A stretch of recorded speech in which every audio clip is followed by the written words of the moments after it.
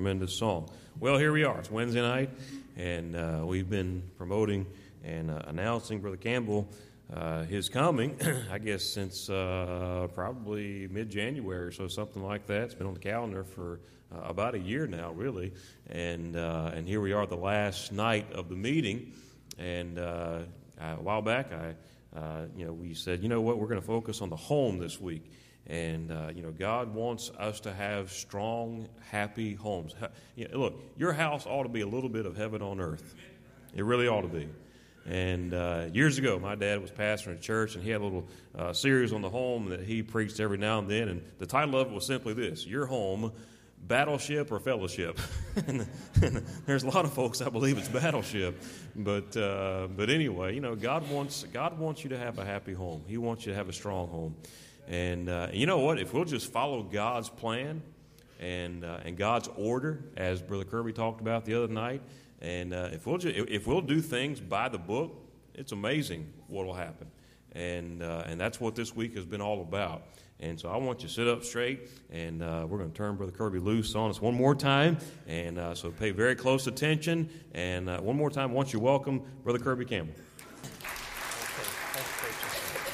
All right, thank you very, very much. Oh, it's been great to be with you folks here. And my wife and I and Jack, we have had a great time here. Even though we went through another snowstorm and cold weather, it's been wonderful. It's not been cold in the house of the Lord, and I have felt great here. And I want to thank you so very much for all that you did for us while you've been here, or while we've been here. And thank you for your hospitality. And you can tell a lot of great things about a church because of how the people are when you come there. And so you're very loving people, very giving people, and very thoughtful. And I commend you for that. Another great turnout here on Wednesday night. And I want to congratulate you. Thank you so very much. And I just love that. I love it when God's house is full. I think God loves it when it's full. And that's just the way it ought to be. It's not this way all over a country, but you have something great going on here, and I praise God for it. And by all means, just keep on keeping on doing what you're doing. And boy, God will bless it. And I'll tell you, God is looking down today in our country, and He's looking to invest in churches that are still desiring to get the job done. And you're one of those churches. And it's untold what God's going to do in the next weeks and months and years. And I'm excited for it. And I thank God for your preacher and his family. And dear friend, I sure love him. And we're just excited that we get to spend time together, fellowship. We've enjoyed it. And some of the meals we've been able to have together, I appreciate that, Pastor. Thank you so much. And appreciate the beautiful room at the hotel there. And that has been a blessing, and it's nice. And we're probably in a hotel just about every week in the year. And we were in 44 weeks on the road last year. And 48,000 miles we drove. That's a lot of asphalt, amen? And that's a lot of hotel nights. That's a lot of restaurants. That's a lot of Starbucks, amen? Keep you awake. And I don't call it Starbucks. Now, we lived in Seattle where Starbucks was founded. I call it $5. And that's a better name for it, amen? And wow, I'll tell you what, I didn't even like it. I didn't even know what it was till we moved to Washington State. I had a pastor friend said, "Oh, Brother Campbell, I'm glad you came to Seattle. You got to go down and you got to have a Starbucks." I said, "What is that?" He said, "It's coffee. You've never had coffee till you had Seattle coffee." And my wife has never liked coffee. And he said, "Mrs. Campbell, you got to try this coffee." And he said, "Let me tell you what to order." I said, "Okay, we'll try it." And he told us what to order. He said, "Once you go in, get a grande double chocolate mocha." And so just the name of it just didn't sound good.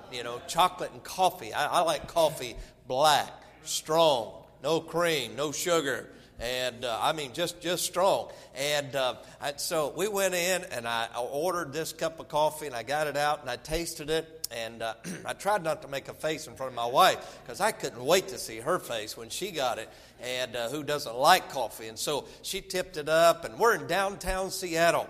And boy, oh my goodness, that's the nastiest tasting stuff I've ever had in my life. And we pour that $4 cup of coffee down the drain on the street there. And probably killed a lot of salmon out there. You know, they're really particular about salmon out there. And but I poured it out, and there was a big old ball of chocolate in the bottom of that thing. And some of you are like, wow, oh, that sounds so good. And that just wasn't my cup of tea there. But in Seattle alone, you know, there's no churches in Seattle, independent fundamental preaching like your church here, in the city limits. And I even hate to give you this figure. There are 417 Starbucks in Seattle, in downtown alone. It's unbelievable. And or $5. There's a bunch of them out there. Amen. And but one thing about it, they do need the Lord. That's for sure. But thank you for the hotel, and thank you for everything.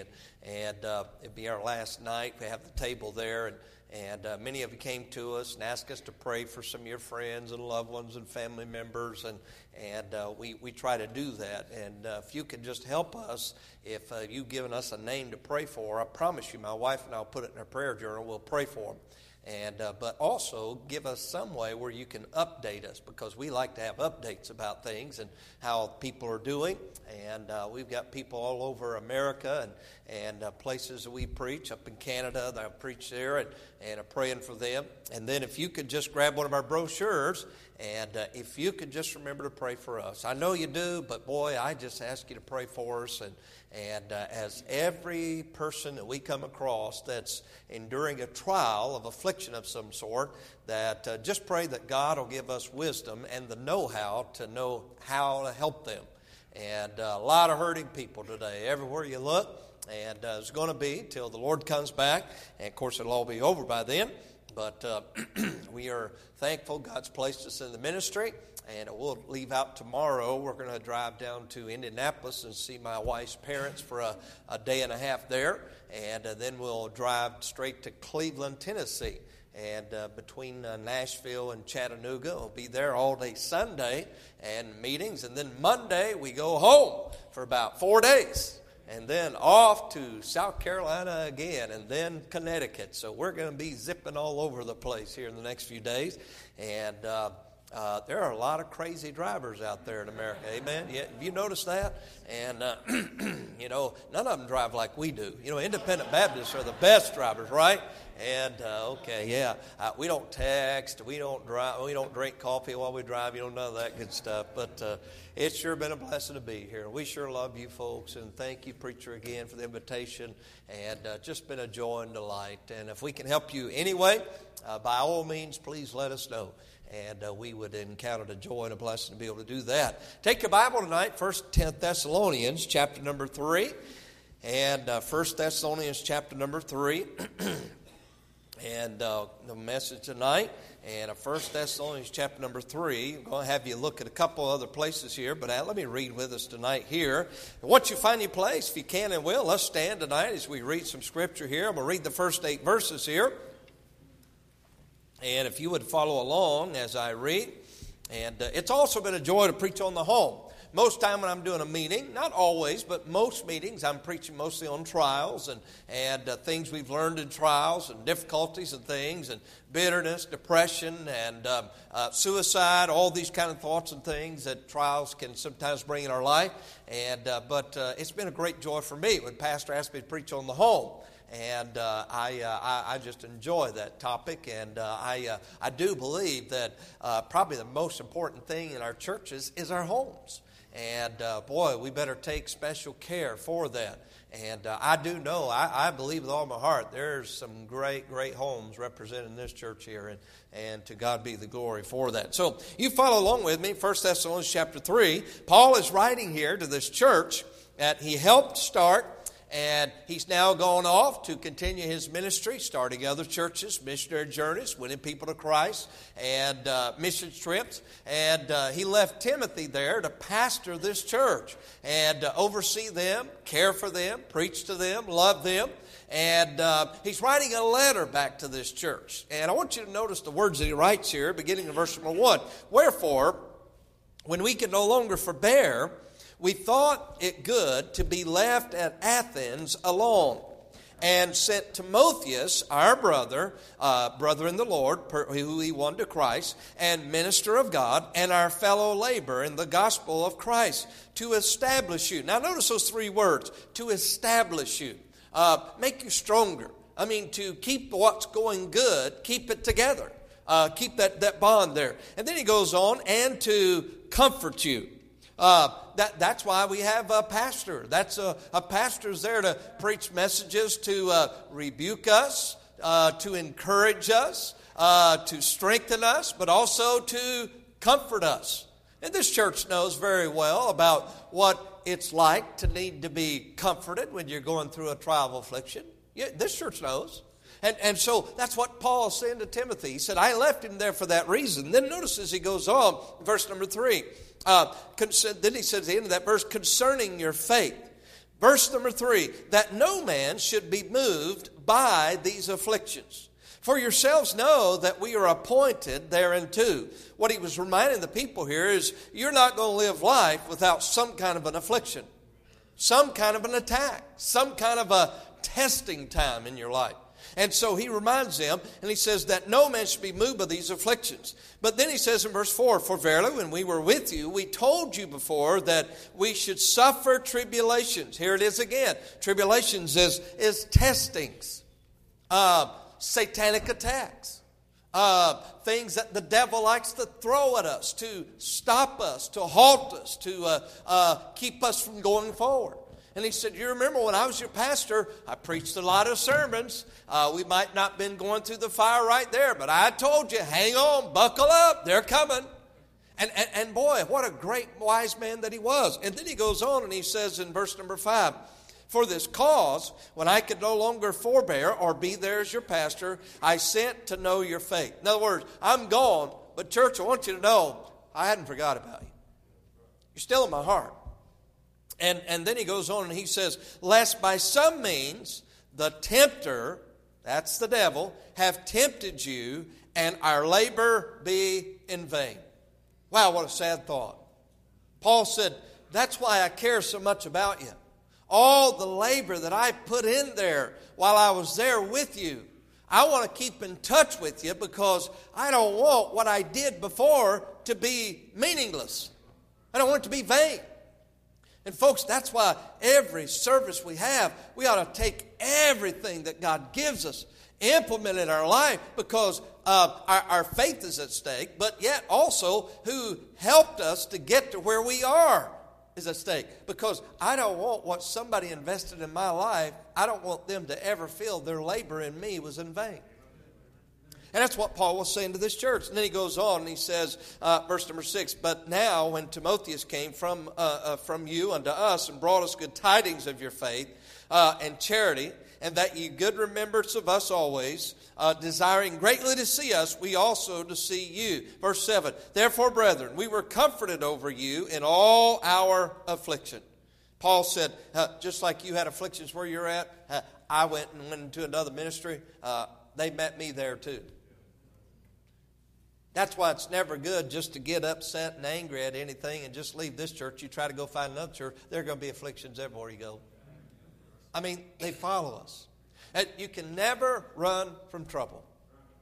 I mean, we should never do that. I mean, so he goes on and look at verse number 7. He says, brethren, we were comforted over you in all our afflictions, distressed by your faith. But then verse 8, for now we live, if, that's a big word, isn't it? If ye stand fast in the Lord.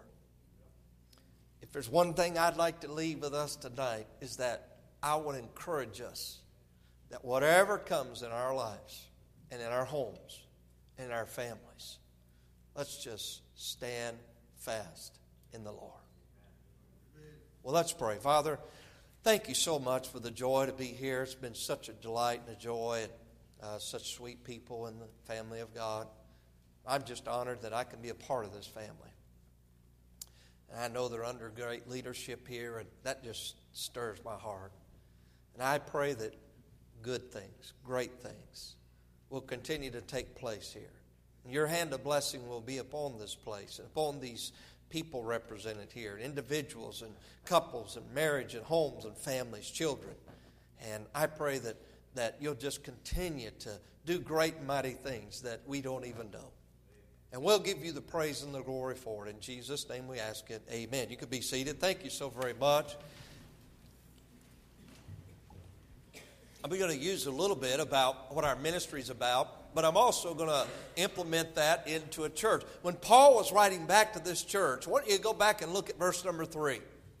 Paul said, the most important thing about this letter that I write to you is that what we find in verse 3. He said, I'm writing back to tell you, folks, make sure that when afflictions come, the tempter comes, testing times comes, make sure that nobody is moved by these afflictions. And what he was saying is, he said, now, you're going in a good direction. Things are going great. I come here to Lake Crest Baptist Church. I see great things taking place here. I see an excitement amongst God's people. I see excitement in your pastor, and I know he's got a vision. I know he's got some drive and excitement and desire, and he probably hadn't even showed you a tenth of what God has given him. But wait, I just see you're on a great journey. I preached in chapel the other day. I could just sense you got some good young people here, and got lots of children here, and got homes and families. People's come by the table, and I've met your kids, and wow, it's just exciting to see that. And, you know, I don't see people walking into church here and it's a drab to you. I don't see people walking in here with lone faces. And man, that's exciting. That's a good thing. But I want to just tell you this, and I don't want to discourage any of us, but you know this as well as I do. You're the kind of church that the devil would like to throw hardest darts at more than any other church. Because you're the church that's getting the job done. I mean, 8, 9, 10, 12 saved this past Sunday. And I'm sure it happens on a regular basis. Baptizing converts, new people coming into the church. And the devil's out there like, I don't like what's going on here. And I'm going to see if I can't do what I can do to stop it and halt it. I want to move these people in a bad way, in a wrong direction, rather than in a positive direction. And what I say to you tonight as a church, folks, when testings comes, everybody agree? They're going to come. Amen? Trials are going to come. Afflictions are going to come. And if you're going in the right direction, don't let that affliction make you change direction and go in the wrong direction. Man, do not let that happen. I've seen it happen time and time and time again. When we started our ministry, every church we went to was a new church because I had never been in this ministry. And now, it almost started getting ready to go to our 5th year, we're going back to some churches for the 2nd time and the 3rd time, which is a blessing to us. And I think I may have said this, but I'll tell you what breaks my heart is when I go back to a church, almost continually, I'm seeing people that used to be there that are no longer there. Boy, that breaks my heart. And so I think what he was trying to tell us is this. And I want to give you a couple other scriptures. I want you to turn here. Hold your finger right here. We'll come back to this in just a moment. But I want you to turn to Ephesians, if you would, and chapter number 3. And let's look at a text here tonight, if we could. And make sure I got the right verse here. Ephesians chapter number 3 and verse number 13. Yes.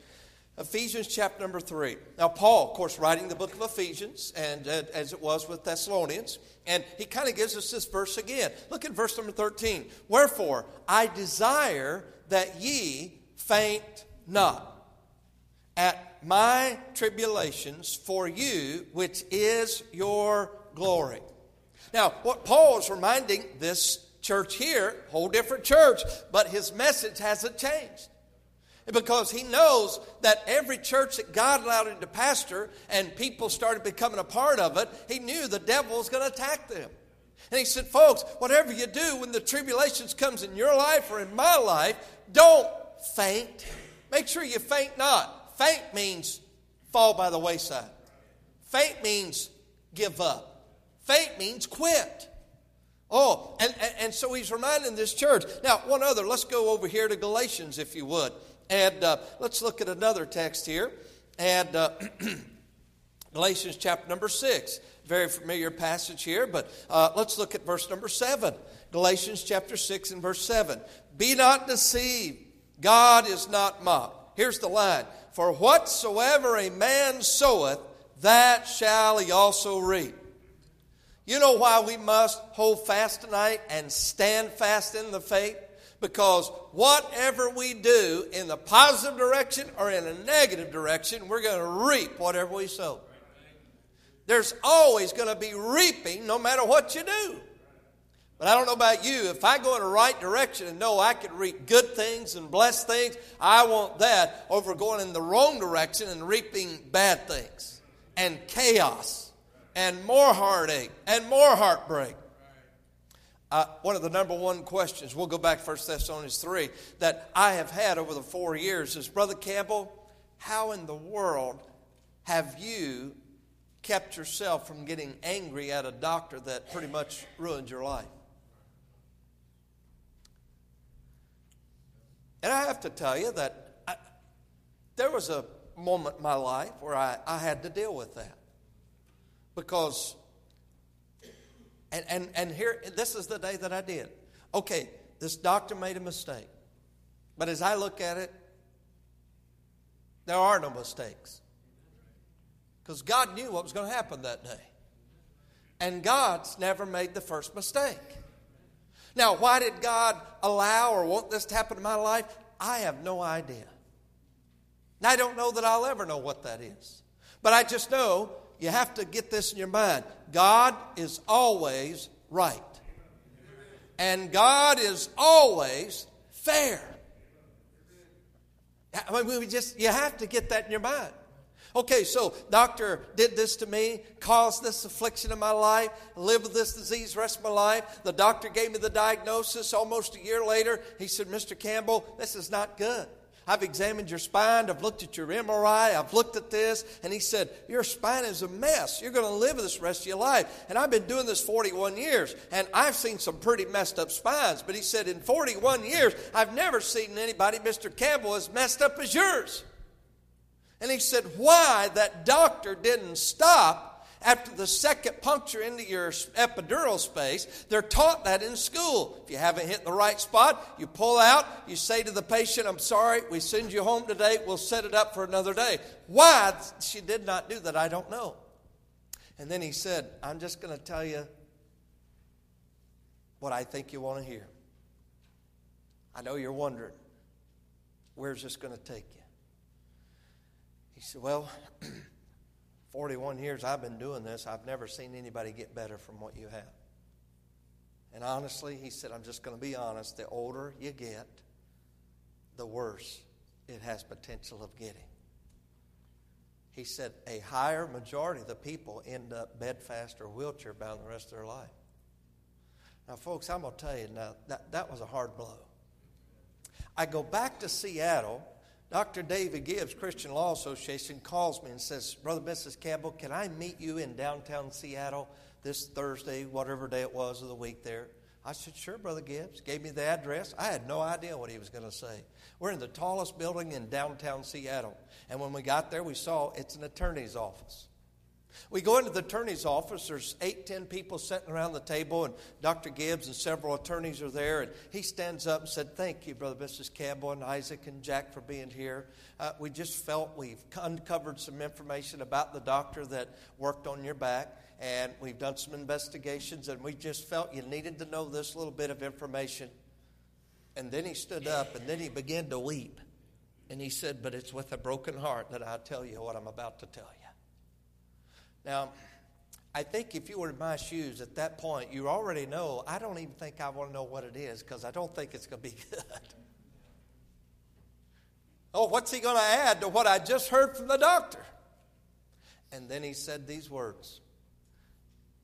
Unfortunately, the doctor that worked on you and mispunctured your epidural since your procedure about a year ago has since messed up 13 more patients. And right now has 13 ongoing lawsuits. That's the first time in my life in this situation that I felt some anger coming on. I mean, I can't tell you what I was going through my mind. I'm going to lose my job. I'm going to lose my church. I'm going to lose my home. I'm going to lose every bit of money we have. My wife and I are going to have to sell our home just to keep our head above water. And I'm not going to get better, and I'm only going to get worse. And I'm only 46 years old.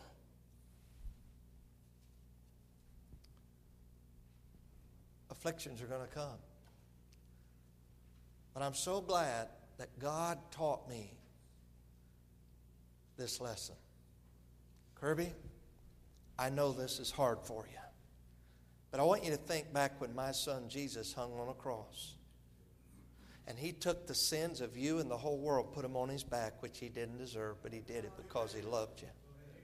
And when he looked out off of the cross that day in agony and pain and misery and crying with a loud voice, bleeding profusely, being beat within an inch of his life, he looked up to heaven and said, Father, forgive them, for they know not what they do.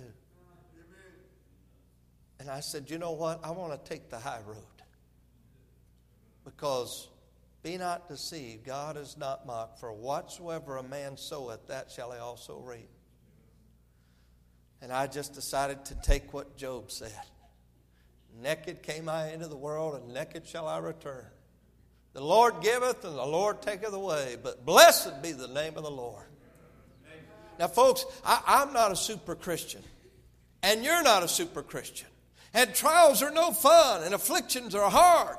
And we don't even want them, but we're going to have to endure them. But let's take the high road. Don't let afflictions move you in the wrong direction. And I say that because Paul was writing back to this church. Guess who Paul was writing to? He was writing to homes in this church. He was writing to families. He was writing to dads. Dads, don't let afflictions that's going to come in your life, don't let it move you. Don't let it move you out of church. Don't let it move you away from your spouses.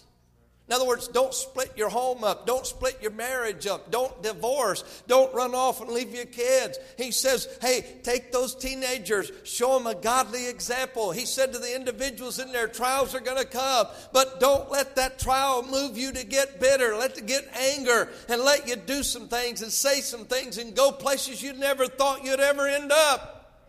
And don't ever forget, what you sow, you're going to reap. And so with that thought, I want us to think on that tonight. And because I've seen so many people in churches, good homes and families and marriages, when trials invaded their life. And I pray that nobody ever has a trial like we've had to go through. But we all know trials are going to come. Your trial might be a physical trial, but it might be financial. My wife has had ladies come up, preacher, and ask her, Mrs. Campbell, I just want you to know, sis, thank you for not leaving your husband when this trial came.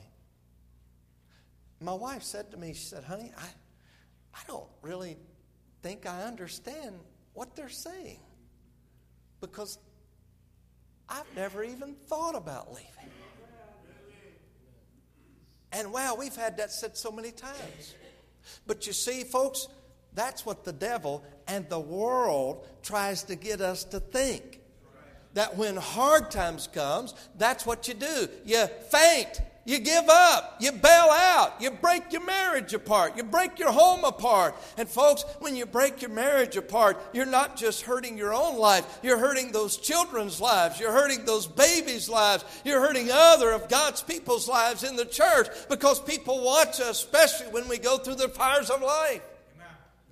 Our homes are on view all the time. Christians, your lives are on view all the time. Paul said, you are epistles known and read of all men. People watch us, especially when we're going through the hottest times of life.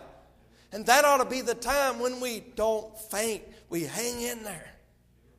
Now, I wouldn't even ask you to raise your hand, but as a married couple here tonight, you're going to have some financial tough times.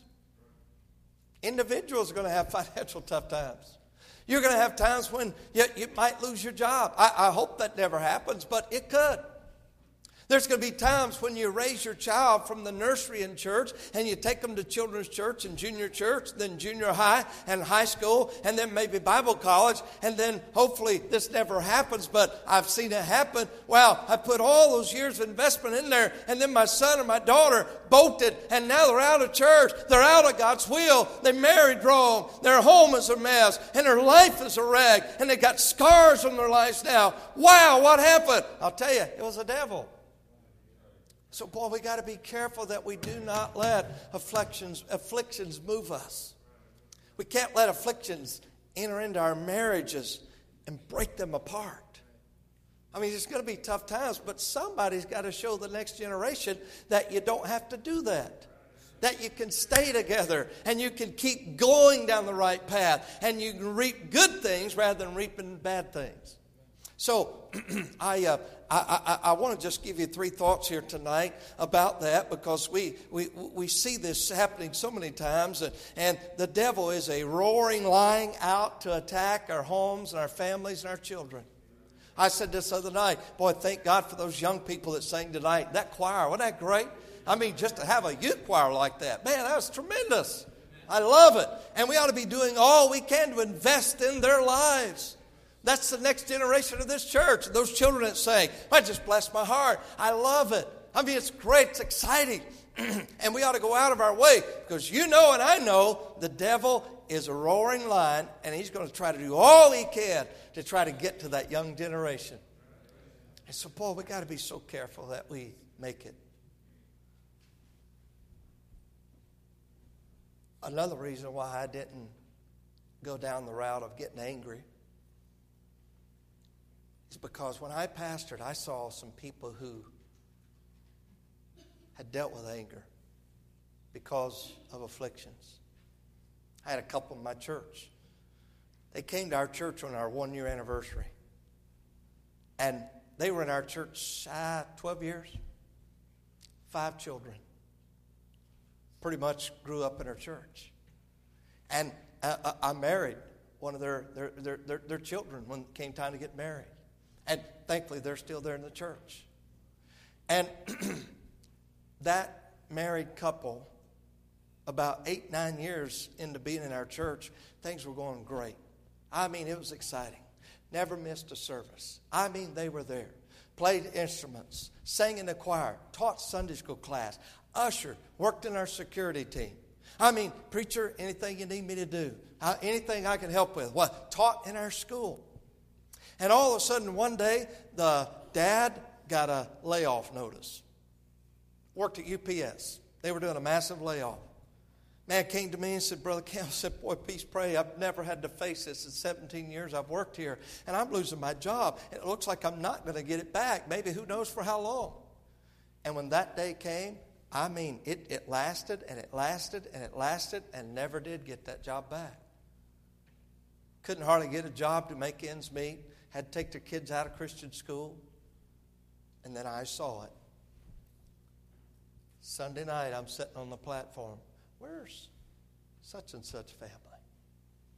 Not here. I went to visit them. I know, preacher, should have been there. I can't believe we weren't there, but man, just going through some hard times. It's all we can do, just try to get food on our table in our home. I said, folks, whatever you do, I said, there's a big God. I said, you're not going through anything that God can't take care of you while you go through it.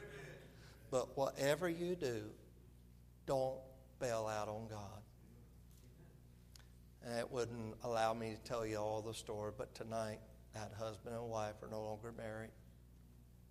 All but I think one of those kids is out of church. Their lives are a wreck.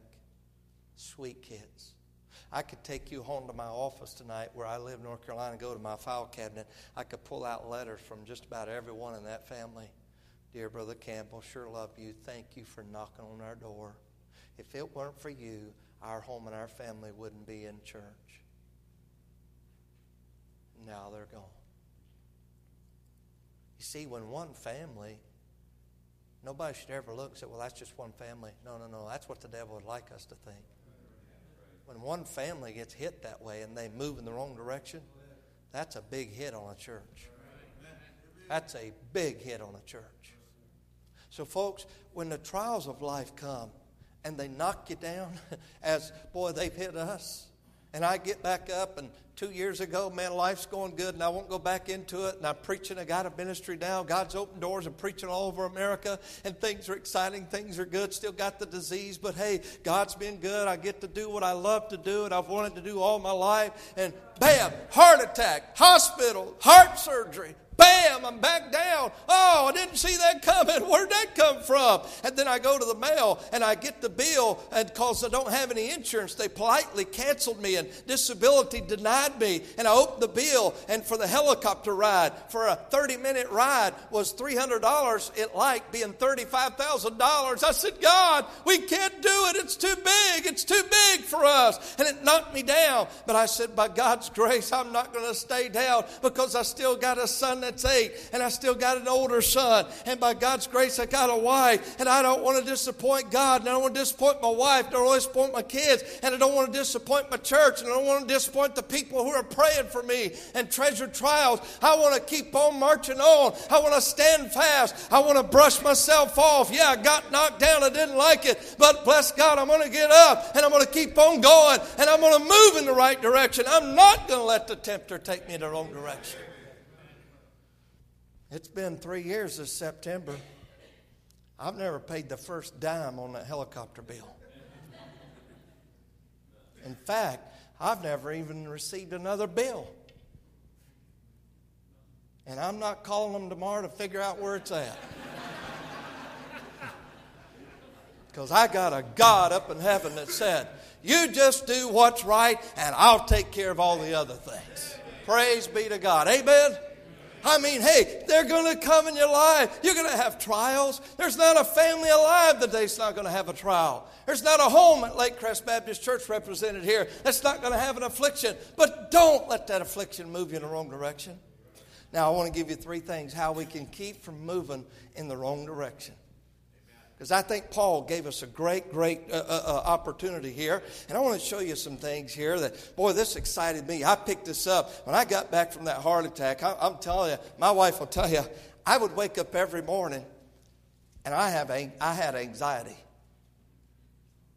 I mean, Brother Dale, I'd go in my living room and get my recliner in the morning and I'd try to pray, and my legs was doing this. And I was fidgeting. Oh, Lord. Oh, I got anxiety. I shouldn't have anxiety because, hey, stress is what they said caused the first heart attack. The stress from all the pain. And you know what the tempter tried to get me to do?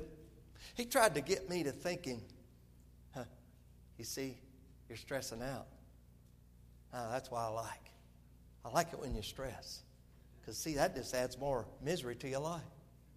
You see, that's why I avoided getting angry when I heard that news about the doctor. I've seen people who got angry and ended up getting bitter. And I looked at it this way. Bitterness can do more to destroy me than chronic pain. It'll do more to destroy my marriage and my children. And God forbid that I've already said that I have to go by the way of the grave. I pray I don't have to go. I pray we all go by the way of the rapture. Big hearty amen. But I said, if the day would ever come that I had to be brought into a church and in a casket and lie there, and my wife and my 2 kids came by, I sure hope that my wife and my kids could walk by and say, you know what, my husband and my dad, he sure had a lot on him. But I hope my kids could say, but my dad didn't quit. He was not a quitter.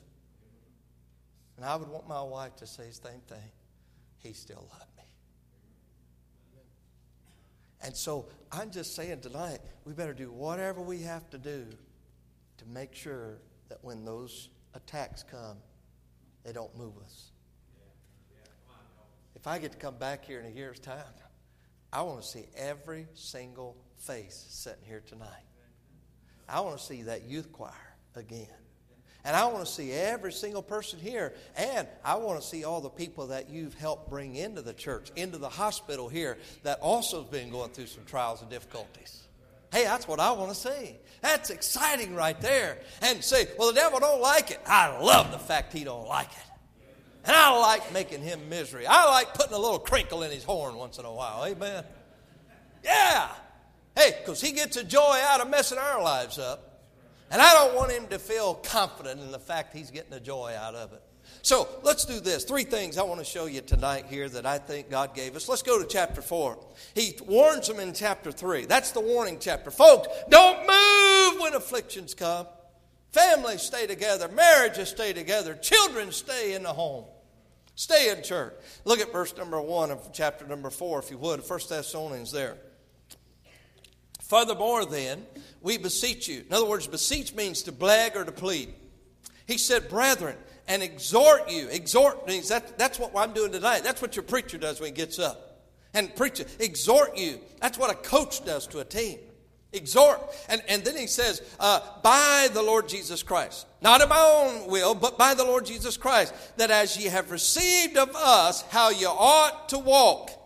And next 3 words, would you say it out loud with me? To please God. Let's say it again. To please God. Hey, what's going to keep you and I from being moved when afflictions comes in our life? We better never forget our main purpose in life. And that is the 3 words. You ready? To please God. Let's say it again. To please God. Hey, teenagers, what's your main purpose in life?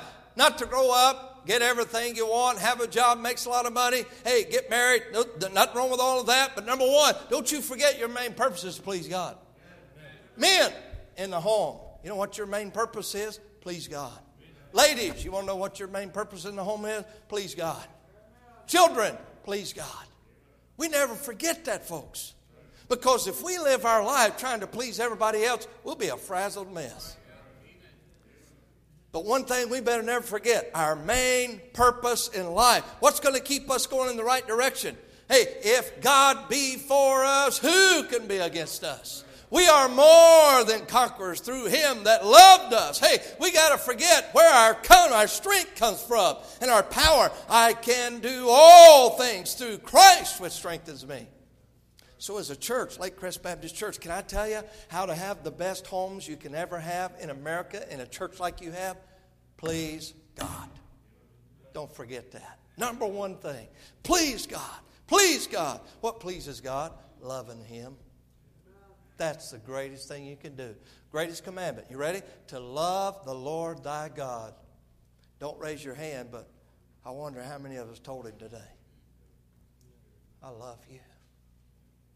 I can't handle life without you.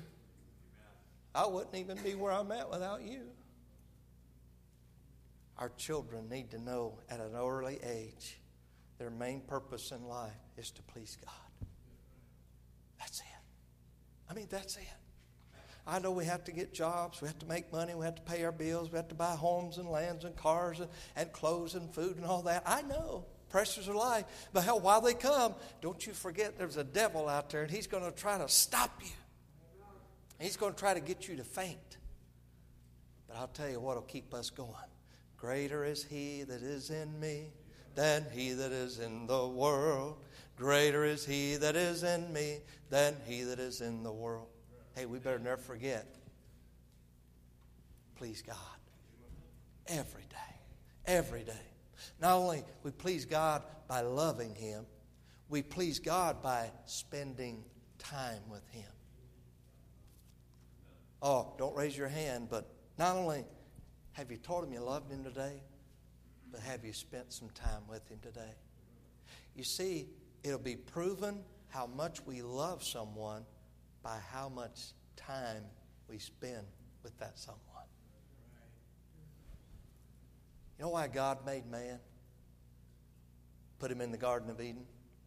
It wasn't to name the animals. That wasn't why God made Adam. I think I'll make a man because I don't know what to call the animals. And it wasn't to plant the garden. That was already cared for. And it wasn't to till the garden. That didn't come along until man did wrong. There was only one reason God made man. Anybody want to guess? Fellowship. Amen? Can you say that with me? Fellowship. You know what fellowship is? Hey, preacher, God bless you, man. I sure love you. You are a blessing to me. I tell you, what a great, that's fellowship. And you remember what God did every day? He said, Adam, now I made you from the dust of the ground. When I formed you, I took your nostrils and I breathed life into you. Amen. Adam, I love you so much. I want to tell you what I want to do. Every day, in the afternoon and the cool of the day, I want to come down and walk with you. And you read Genesis, that's what God did. And that's where the songwriter, and he walks with me and he talks with me and he tells me I am his own. Amen. And the joys we share as we hurry through life and there. No, we missed it there, didn't we? Tarry there. What tarry means? Not in a hurry. Until one day, Adam, you ready to take that walk? Adam? Oh, Adam, where art thou? I'm over here, Lord, I'm hiding. You're hiding? Adam, why are you hiding? Because I was afraid. Adam, everything I made was perfect. There's no need for fear. Adam, why are you afraid? Did you, Adam, eat the fruit of the tree that I told you not to? It was the woman thou gavest me, Lord. Then the blame game started, amen? Woo! And we've been blaming ever since then. Wow! Blame. You see, I'll tell you what, we'd do us all to take responsibility for ourselves. If you haven't walked with God today, He was looking for you. Oh, Christian, where were you? I noticed, and by the way, there's no marriage in this church will make it without fellowship. Every husband, you ought to get this book out. Not a day ought to go by you don't spend time in God's Word. Every wife, listen to me, ladies, not a day ought to go by that you don't fellowship with your Maker. That's why God made us. That's why God put us on earth. God put us here. To fellowship with us. And that's the whole reason God made man. And that's what makes fellowship so sweet. You know one of the reasons God brought about this thing called the church? It was for fellowship. Fellows, I want to meet you in that upper room so we could pray together, so we could talk together, so we could share thoughts together, but so we could fellowship together. You see, that's one of the great things that the church does. It gives us an opportunity to fellowship.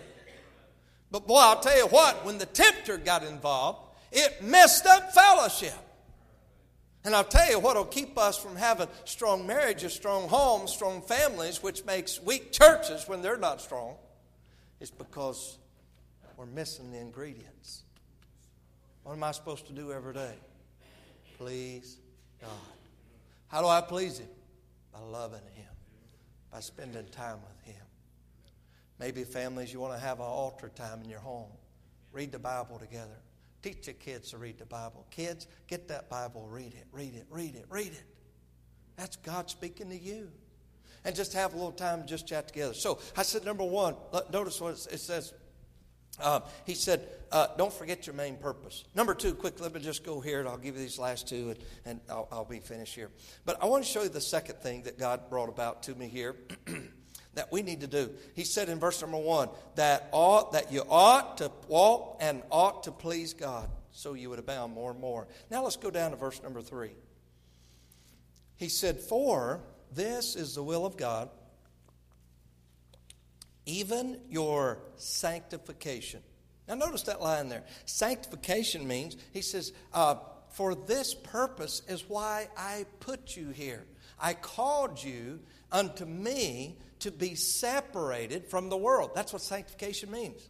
Sanctification sets us apart from the world. Folks, when we got saved, God saved us out of the world, never to go back into the world. And so notice the warning. Paul said to this church, make sure that when the tempter comes, you don't let it move you in the wrong direction. Stay close to God. Please God, don't forget that. But then next, don't you notice? He says, don't forget the will of God is for you to be sanctified. And then he goes on that verse, that ye should abstain from, what's the next word? Fornication. Folks, would you not agree? We're seeing more fornication today in America than we've ever seen in the history of our country. Don't tell me the devil's not on a rampage. He knows his time's running out. Fornication has done more to ruin good, solid homes and families and churches probably than anything. Because you know what happens when fornication happens? Everybody quits going in the right direction. They start moving in the wrong direction. Next thing you know, they're not in church. They don't read their Bible. They don't even talk to God. They don't even fellowship. I mean, they don't do any of that. They forgot that verse. Be not deceived, God is not mocked. For whatsoever a man soweth, that shall he also reap. Look at verse number next. Verse 5. Verse 4. That every one of you should know how to possess his vessel. That's a body. That's the temple of God. In sanctification and honor. Not in the lust of concupiscence here, even of the Gentiles which know not God. Look down verse 7. For God hath not called us unto uncleanness, but unto holiness. And folks, number 2, I said we better never forget our main purpose in life. What's the main purpose again? Will you say it with me? To please God. Number 2, we better never forget about our moral purity. Now, I could stay here a long time, but I won't for time's sake. But I'm going to tell you what I'm seeing creeping into our churches big time today. Immorality. And folks, may we never get so spiritual and so high and so prideful that we don't think that it could happen to us. Don't ever do that. Wow. We got a lot of technology today. That's why I said last night, got to be careful. But I'll tell you what's destroying more churches today. Immorality. In the last 6 weeks, honey, I guess I've had probably 7, 8 churches call me. Brother Campbell, we don't have a pastor. Our pastor's resigned. Or our pastor was forced to resign because of some immoral situations. And by the way, we shouldn't put pastors up on pedestals. They're made of flesh just like everybody else. Devil's after them, maybe more so than anybody. And that's why we got to be on guard all the time. Don't ever forget. If you'll never forget, number 1, my main job is please God, please God, please God. And then number 2, stay clean, stay pure, stay holy. And Christians and families representing this church, you better be on 911 alert all the time in your home, in your family. Because immorality is massive. It's creeping in and it's coming in. You better do what people used to do in their houses. You know, they'd take tin foil, wad it up, stick it in little holes in the house in the corners because they didn't want mice and little rodents getting in and cockroaches. I mean, we better do that with our spiritual boundaries. That's why you better get in this book right here. John 15:3 says, now are you clean through the word which I've spoken unto you. This book right here is what keeps us clean. Moral. I mean, wow. Never forget our moral obligations. I've said this I just quickly. When somebody said not long ago, said to my wife, said, thank you for not leaving your husband. And by the way, I've talked to people that when a trial invaded their home, good people in good churches, they bailed out on each other after 38 years of marriage. That's sad. I've told God, God, I want to stay with my wife. I mean, I want to keep this thing going the rest of my life. I want to get 70, 75 years of marriage. And I don't ever want something like that to come between my wife and I. I've told God many times, God, I'd rather suffer physically the rest of my life, horrifically, than to mess up on my wife. It means that much to me. I don't want my kids to go through that. I want my church to go through that. Let's stay morally pure. Then number 3, and I close. Let's go to verse number 9 here in chapter 4. He says here, but as touching brotherly love, you need not that I write unto you, for you yourselves are taught of God to love one another. And indeed you do it toward all the brethren which are in Macedonia. But we beseech you, I beg you, brethren, that you increase more and more. Now notice that little wording there. He said, Christians, I want to warn you one last thing. Don't forget, number 1 job, what is it? Please God. Main purpose. Number 2, stay morally pure. Number 3, I want you to write this down. We better continually measure our progress as a Christian every single day. Because what does God want us to do? Increase more and more. Let me just tell you what that means. That means if you've been saved 1 year, or maybe this is your second year being saved, guess what? You ought to be reading more Bible this year than you did last year. You ought to be spending more time with God this year than you did last year. You see, every year that we've been saved, I've been saved 42 years. And wow, 42, you say, wow, that's a long time. But I'll be honest, hey, 42 years, I want to make sure at year 42 that I'm doing more as a Christian than I did when I was at number 32 and number 22. I want to be giving out more gospel tracts than I've ever given out in my life. I want to be witnessing. I want to be a soul winner. I want to be reading my Bible more. I want to be memorizing more. I want to be serving more. I want to be walking through the doors of the church more than I ever have in my entire life. And I thank God, now you give me a ministry. I'm not just in church on Sunday morning, Sunday night, Wednesday night. I'm in church Sunday, Monday, Tuesday, Wednesday, Thursday, Friday, Saturday, more. I get to do more every day of my life. It's a joy. It's a delight. And folks, we better measure our Christian progress. Because I've learned if we don't take a spiritual temperature test occasionally, chances are pretty good we're not going to do anything about it. You know, I started out when I got saved down here. Wow, I got saved. Everything was new. I thought, wow. And I've seen so many Christians like, wow, how do they quote all those verses? They talk about reading the Bible, praying, how they do all that. They go to church, and then all of a sudden, a few years goes by, I said, wow, it feels good to be here. And then 10 years later, I'm here. 20 years later, 30 years, 40 years here. Wow, it's exciting to be up here. And by the way, I don't want to quit growing now. I want to keep increasing. Why? Because the devil is increasing his darts that he's fired at me. And if he's increasing them, by all means, I don't want to move back. I want to keep going forward. And here's what I got to do. As I go forward, I got to make sure that I got my shield on. I want to make sure I got my helmet on. I want to make sure that I got my breastplate on. I want my loins taken care of. I want my feet covered with the gospel. And by the way, this is the only thing that we can throw in the face of the devil that scares him. This book, this is it. And so tonight, don't ever forget, number 1 goal, don't move in the wrong direction. Don't get angry. Don't get bitter. Don't blow your marriage up. Don't let your home fail. Please, God, love Him, serve Him, walk with Him, talk with Him. Stay morally pure. Keep your thoughts. Men, do like we do. We go to the mall. We don't go to the mall that often, but when we do, my wife, she helps in that area so much, and I'm so thankful. I see a store up ahead. Beep, beep, beep, beep, beep, beep, beep, beep, beep. My antennas are going off. Fellows, get over here. Turn to the left. We walk down the mall like this here.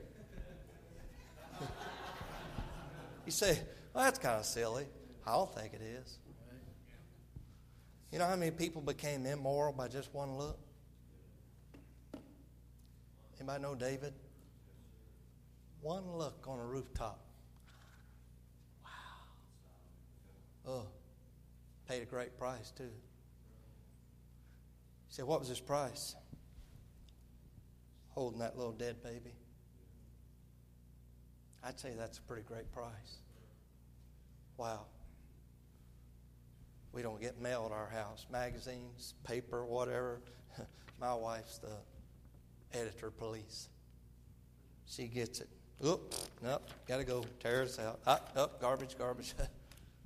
Hey, my boys are that way now. My son likes cars. Both of them do. And if there's some car papers comes, up, nope, you don't look at that. And they know, they don't even touch it. Mom, have you gone through that book? Oh, yep, it's good, it's okay. You can handle it now. Man, we got to watch out all the time. Morality. Well, let's stay morally pure. And then let's measure our progress. Where are we going to be 1 year from now? Let's pray. Father,